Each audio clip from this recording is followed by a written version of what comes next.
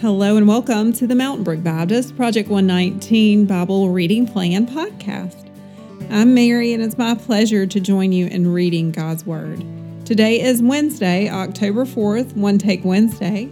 I'm reading from the New Living Translation. Today we're in Matthew chapter 19, starting in verse 13, and we'll read through the end of the chapter. And then we're going to move over to the Psalms, to the second part of Psalm 37 today. The titles in Matthew are Jesus Blesses the Children and The Rich Man. One day, some parents brought their children to Jesus so he could lay his hands on them and pray for them. But the disciples scolded the parents for bothering him. But Jesus said, "Let the children come to me. Don't stop them, for the kingdom of heaven belongs to those who are like these children." And he placed his hands on them, on their heads, and blessed them before he left. Someone came to Jesus with this question, "Teacher, what good deed must I do to have eternal life?" "Why do you ask me about what is good?" Jesus replied. "There is only one who is good. But to answer your question, if you want to receive eternal life, keep the commandments." "Which ones?" the man asked. And Jesus replied, "You must not murder, you must not commit adultery, you must not steal, you must not testify falsely, honor your father and mother, love your neighbor as yourself." "I've obeyed all these commandments," the young man replied. "What else must I do?"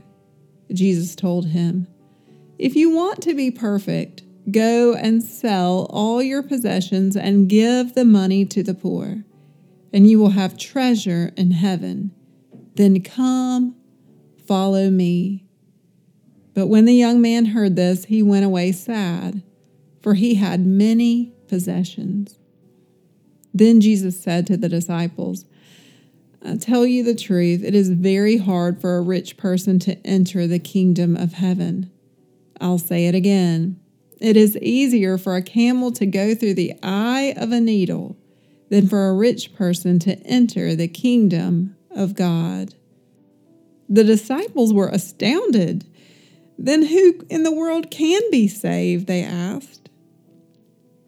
Jesus looked at them intently and said, "Humanly speaking, it is impossible. But with God, everything is possible." Then Peter said to him, "We've given up everything to follow you. What will we get?" Jesus replied, "I assure you that when the world is made anew and the Son of Man sits upon his glorious throne, you who have been my followers will also sit on 12 thrones, judging the 12 tribes of Israel. And everyone who has given up houses or brothers or sisters or father or mother or children or property for my sake will receive 100 times as much in return and will inherit eternal life.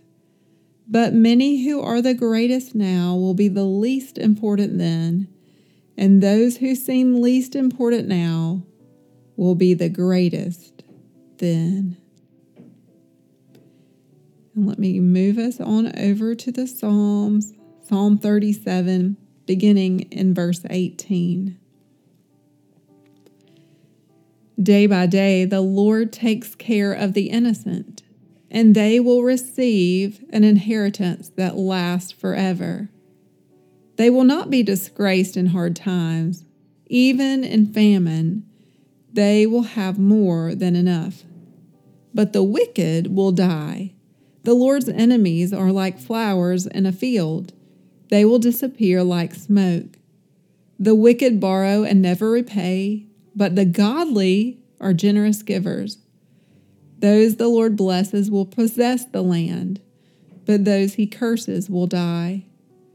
The Lord directs the steps of the godly. He delights in every detail of their lives. Though they stumble, they will never fall, for the Lord holds them by the hand. Once I was young, and now I am old, yet I have never seen the godly abandoned, or their children begging for bread. The godly always give generous loans to others, and their children are a blessing. Turn from evil and do good, and you will live in the land forever. For the Lord loves justice, and he will never abandon the godly. He will keep them safe forever, but the children of the wicked will die. The godly will possess the land and will live there forever. The godly offer good counsel. They teach right from wrong. They have made God's law their own, so they will never slip from his path. The wicked wait in ambush for the godly, looking for an excuse to kill them. But the Lord will not let the wicked succeed or let the godly be condemned when they are put on trial. Put your hope in the Lord.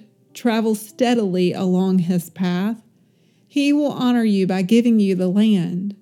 You will see the wicked destroyed. I have seen wicked and ruthless people flourishing like a tree in its native soil. But when I looked again, they were gone. Though I searched for them, I could not find them. Look at those who are honest and good, for a wonderful future awaits those who love peace. But the rebellious will be destroyed. They have no future.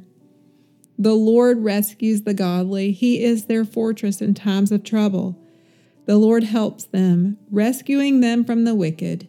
He saves them, and they find shelter in him.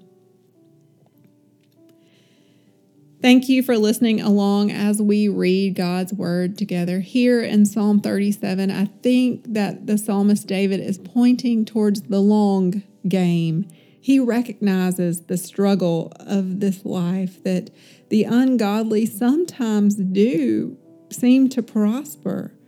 Look at verse 35. I have seen wicked and ruthless people flourishing like a tree. Now, he does note that eventually that tree is cut down.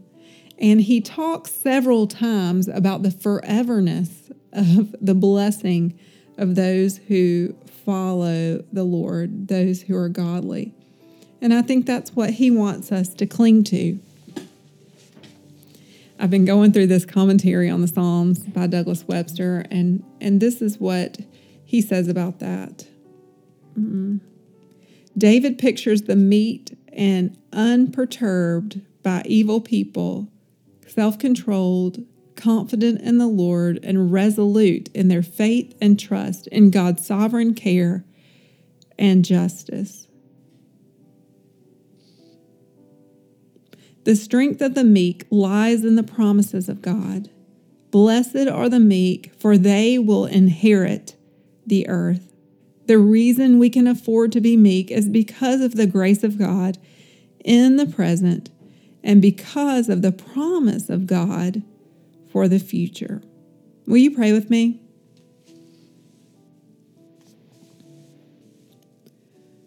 Lord, help us to be a people who are meek, entrusting ourselves to you, seeking to be godly, even when it seems like it gets us nowhere. Lord, we know that you love justice and you never abandon us. Thank you for the promise that you direct our steps and you delight in every detail of our lives.